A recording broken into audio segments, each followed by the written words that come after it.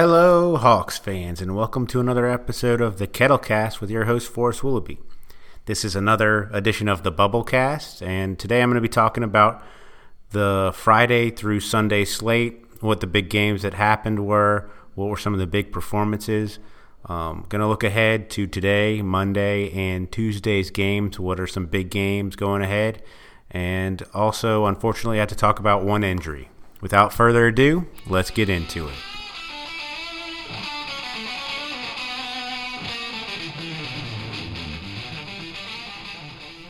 What a weekend of basketball. Now that basketball's back, it just seems like there's games on all the time. The NBA has done a good job of having games on during every time slot, it feels like. And over the weekend, we got a lot of good basketball, I think.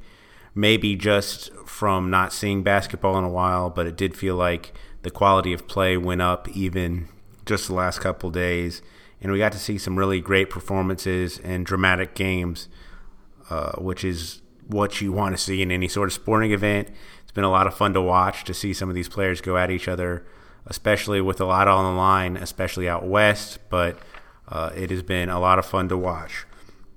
So at this point, almost all the teams have played at least 2 games down in the bubble, 2 seeding games. There are 6 teams that have not.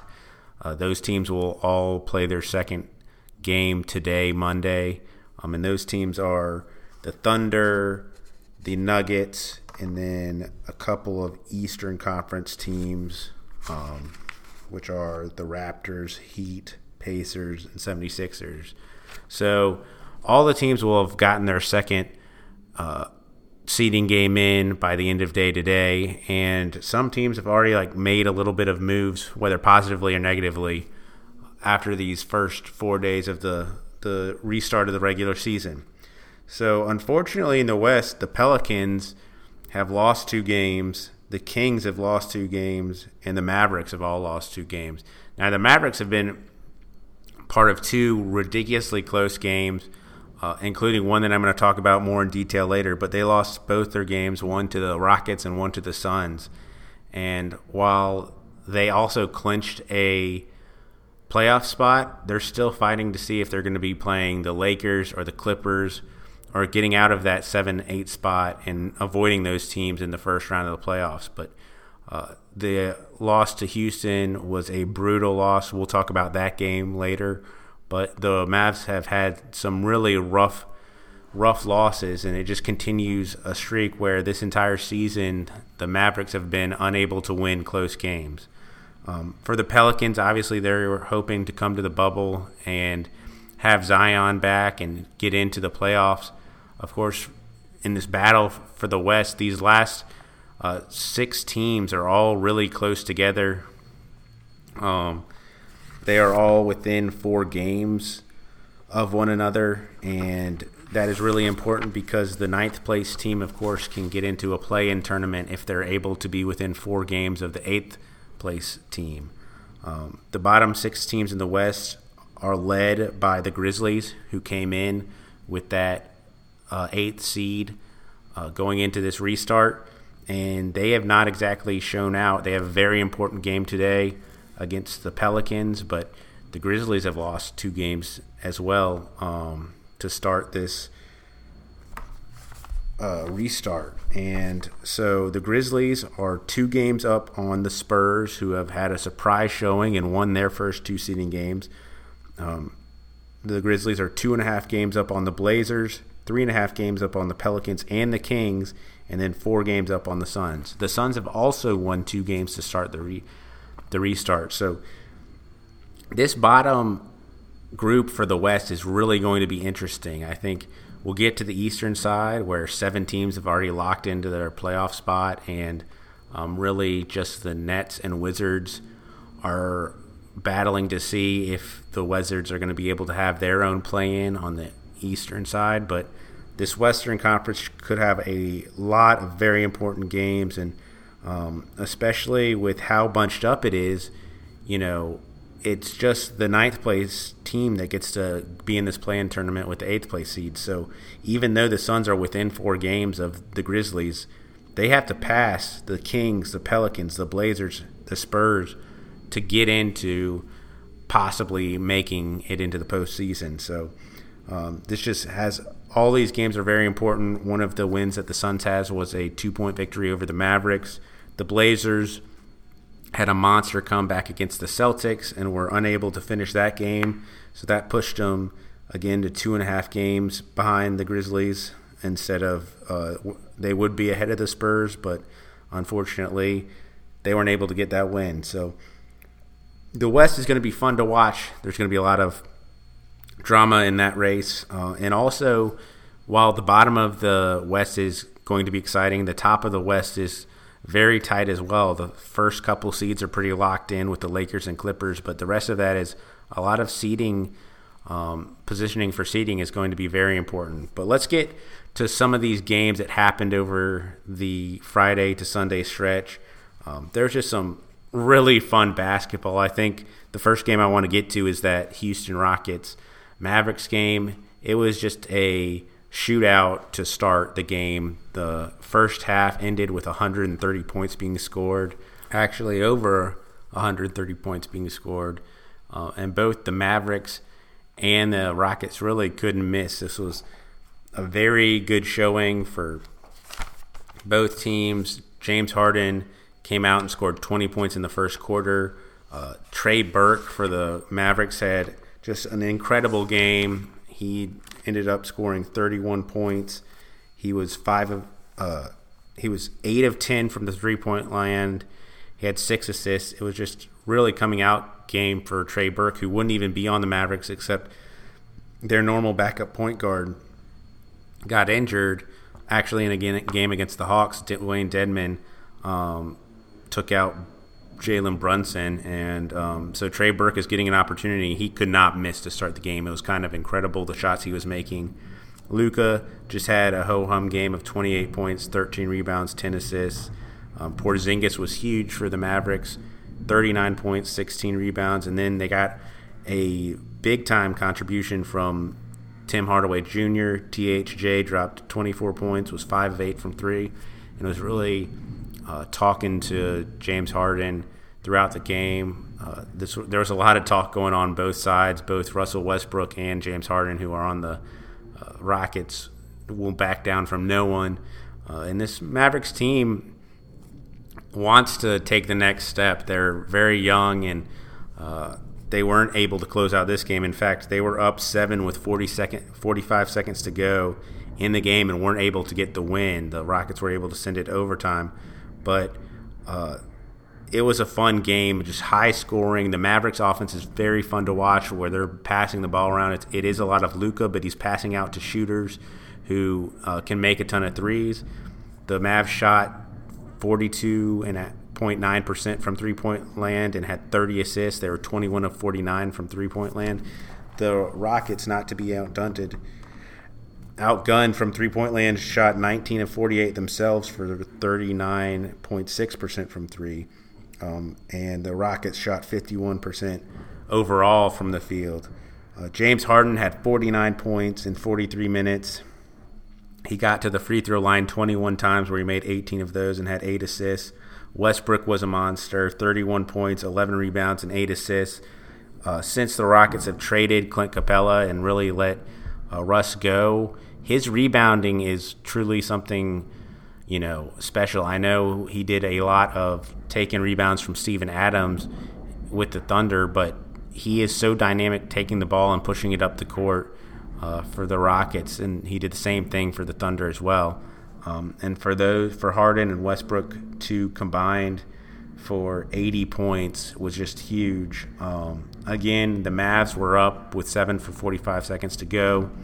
Harden hit a three-pointer to cut it to 4, and the Mavs were unable to run out the clock or make a shot. And the Rockets were able to get to Harden the ball with 5 seconds to go. He got fouled, made the first free throw, and then he missed the second one, and Robert Covington was able to tip it in and tie the game basically with no time left. It felt like a veteran team just getting a win when they shouldn't have over a young team. As I said earlier, the Mavericks have the most losses in the NBA this year by 5 points or less, and generally that's looked at as somewhat of a luck stat, but I think if it happens consistently, you can start taking something away from that. And the Mavs would go on to lose to the Suns by 2 points, and being able to close a game is a skill, and the Mavericks are relying on a lot of young guys to win these games, especially with how much the ball is in Luka's hands. But it was just an offensive explosion. If you have time, go check out the highlights for the Houston Rockets-Mavericks game. It was a lot of fun. I thought it really kind of having the shooting be so good for both these teams was a little bit refreshing after those first couple games. One stat line I want to include as well is Boban Marjanovic played only 4 minutes for the Mavericks. Again, the Rockets run a really small lineup. They really don't have a traditional big. Robert Covington and Jeff Green are sometimes the biggest men on the court for the Rockets.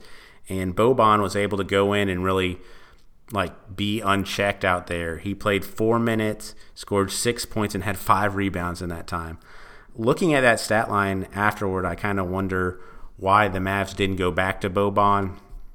No matter where Marjanovic has been in the NBA, he's never been able to play tons of minutes. The Sixers tried to play him a little bit more last year, and he's slowly become an actual basketball player instead of just being a 7'5" or 7'4", kind of just tall big man out there. But I think with that, as much as he's dominated, Luka had one air ball 3 at one point, and Boban was able just to literally reach over the Rockets player who was defending him, catch the ball to make it look like a pass and dunk.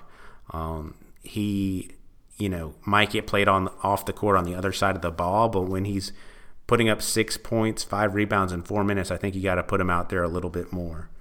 The second game that was just kind of must-watch television was this Blazers-Celtics game. The Celtics got out to a ridiculous lead in the first half. They were able to get up by as much as 24 points, and Jason Tatum and Jaylen Brown were really having just wonderful games, especially shooting the ball. The Celtics had a historic first half shooting the 3 for their franchise. And then in the second half, the Blazers just started chipping away. Gary Trent Jr., Damian Lillard, and C.J. McCollum all hitting threes, and then Jusuf Nurkic, their center, who's back, had a nice game, over 20 points.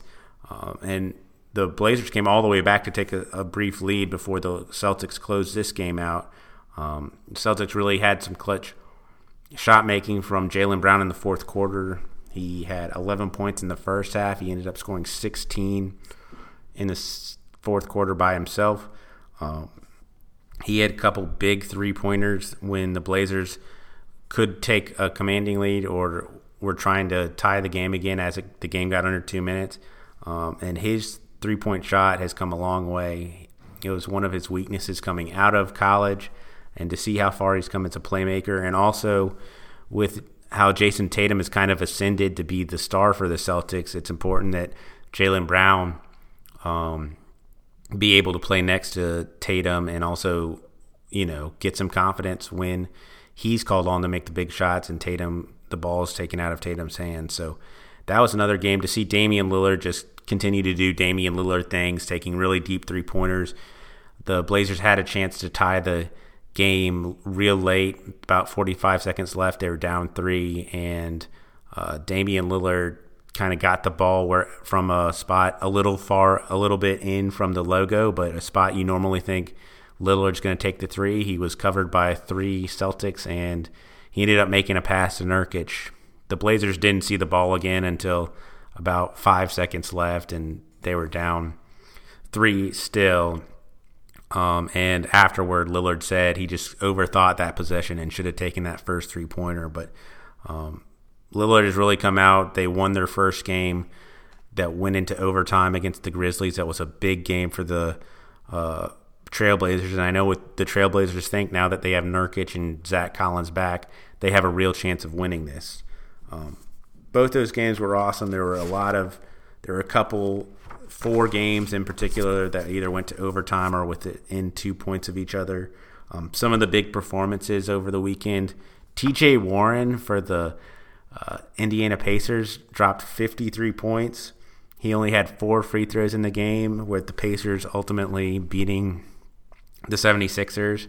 76ers are one of the teams that have only played 1 game so far, so it'll be interesting to see how they bounce back. They've kind of changed their lineup, shifting Ben Simmons from point guard to power forward, putting Al Horford to the bench, and having Shake Milton, notable SMU alum, play point guard. So that didn't work for their first game. It'll be something to watch going forward in their second game. Luka had 40 points, 8 rebounds, 11 assists in the Mavs loss to the Suns. They ended up losing by 2. And then Giannis had a monster game in the Bucks game against the Celtics, where he had 36 points, 15 rebounds, 17 assists. In the game, the Bucks ultimately won over the Celtics. Another thing to watch going forward is now that the teams have mostly all had 2 games, I think the disparity in any sort of rest will kind of fade away. But I thought that the teams that were playing their first game against teams that had their second game was a noticeable difference. You could tell teams like the Jazz and some of these other teams did not have the fresh legs that teams like the Thunder and teams that were playing their first games on Saturday were able to do. Going forward, they're going to start having some back-to-backs. In fact, some of the important games today and tomorrow. The Heat have a particularly important game against the Raptors, and then tomorrow the Heat play the Celtics. So that's a rough back-to-back for the Heat, and I would expect the Celtics to have a little bit of an edge not having to have a back-to-back, whereas the Heat are going to. But to follow the rest a little bit and see how some of the teams that are either locked into they're already getting into the playoffs, if there's any seeding implications, if that changes what they try to do, whether winning a first game or resting their guys the second game. But I thought there was a difference in these first ones. I think, again, that advantage will sort of fade away now that all these teams are really playing and we're getting basketball every day. But I thought it was noticeable to see in those first 4 days worth of basketball. Finally, this playoff picture, 6 teams are locked in the East, 7 teams are locked in the West. The Orlando Magic should be pretty safe. Unfortunately, they lost one of their key contributors, and Jonathan Isaac, who was also the one player to stand during the national anthem. The rest of players in the NBA have been kneeling, but he hurt his knee. Unfortunately, the same knee that he has had injured before, and he will not be playing anymore this season, and I think there might be a longer recovery, especially with the shorter off season that the Magic are going to have to deal with. The Magic had gotten off to two wins, and actually it looked pretty good, especially on the defensive side of the ball. They had a big win over the Nets that helped their seeding cause, and to lose Jonathan Isaac is just really brutal. It means that you're going to have to go to guys that aren't nearly the caliber of player of Jonathan Isaac, and also it just pulls Jonathan Isaac out of some of the development he would have gotten continuing to play. So just a brutal loss for the Magic. Like I said, the West has 7 teams locked in. Their bottom is going to be very interesting to watch, and that contributes to some of the big games that are today and tomorrow as well. The Grizzlies and Pelicans is on ESPN. Both of these teams have not had the starts they've wanted coming into the bubble, and so one of them getting a win is going to be huge. I think the Pelicans, it feels like a win or go home game for them. They'll still have 5 more games after this one, but to lose directly to the Grizzlies and just fall behind some of these other teams is just kind of insurmountable. The Pelicans have not looked particularly good. It's been disappointing that Zion has not been able. He does have a minutes restriction and has not been able to shed that, especially even when they were in a close game in their first game. They got blown out by the Clippers in their second one, but we just haven't gotten the full Zion experience. And then Tuesday, the Blazers play the Rockets, and I kind of feel the same way about the Blazers. They really need to get a win over the Rockets. They were able to take their first game to overtime and get a win, and then they had that heartbreaking loss to the Celtics where they just got in too deep of a hole. They sort of shifted their defense, and that provided a little bit of a spark against the Celtics, but they don't have the luxury of time to get behind a Rockets team that's really explosive and not get a win. So that's what's coming up. It's been just such a ton of basketball, especially after the huge drought. It's a lot to take in. I'm trying to watch one game fully a day and then kind of go watch highlights. And it's another thing that's been great is just NBA Twitter being back, doing NBA Twitter things, all the excitement about made shots and dunks, and just getting to see how people were reacting to the virtual fans. And the big phrase that got said way too much over this weekend was hostile acts. There were a lot of fouls that were sent to the replay booth to determine if they were hostile acts, and it's interesting. I don't think it would have been as much if there's people out there cheering or it's just not as loud, but lots of knees to groins and hits in the face that in a normal game, I don't know. The knees to groins seemed a little more than normal, but a lot of the hostile acts just seem to be the refs are able to see a lot more and hear a lot more things clearly than they would in the past. And I think even Jeff Van Gundy was a little upset at how much a hostile act was being reviewed, and it slowed down the games a little bit. But it's great to have the NBA back. I'm really interested to see how the bottom of the West shakes out. I think we're going to get a play-in game there. The East seems a little bit less interesting, especially with the Wizards having lost their first two games. Seems like they're kind of done. We know who's going to be in the playoffs, but the playoffs aren't starting yet, obviously, for the East. So it'll be interesting to follow if there's any gamesmanship in trying to maneuver seeds. Obviously, home court is not really a thing in this playoffs, but if teams try to avoid specific teams in both the Eastern and Western conferences.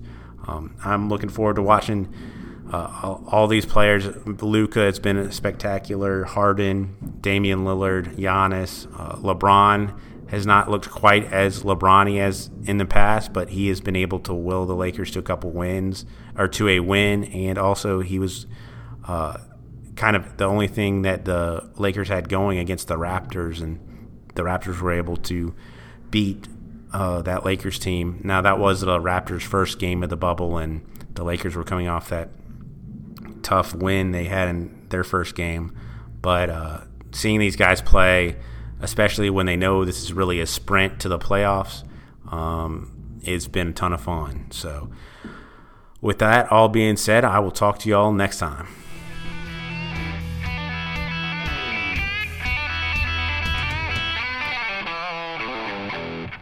Thank you for catching this episode of the Kettlecast Bubblecast. You can reach me at kettlecast@gmail.com. Go Hawks!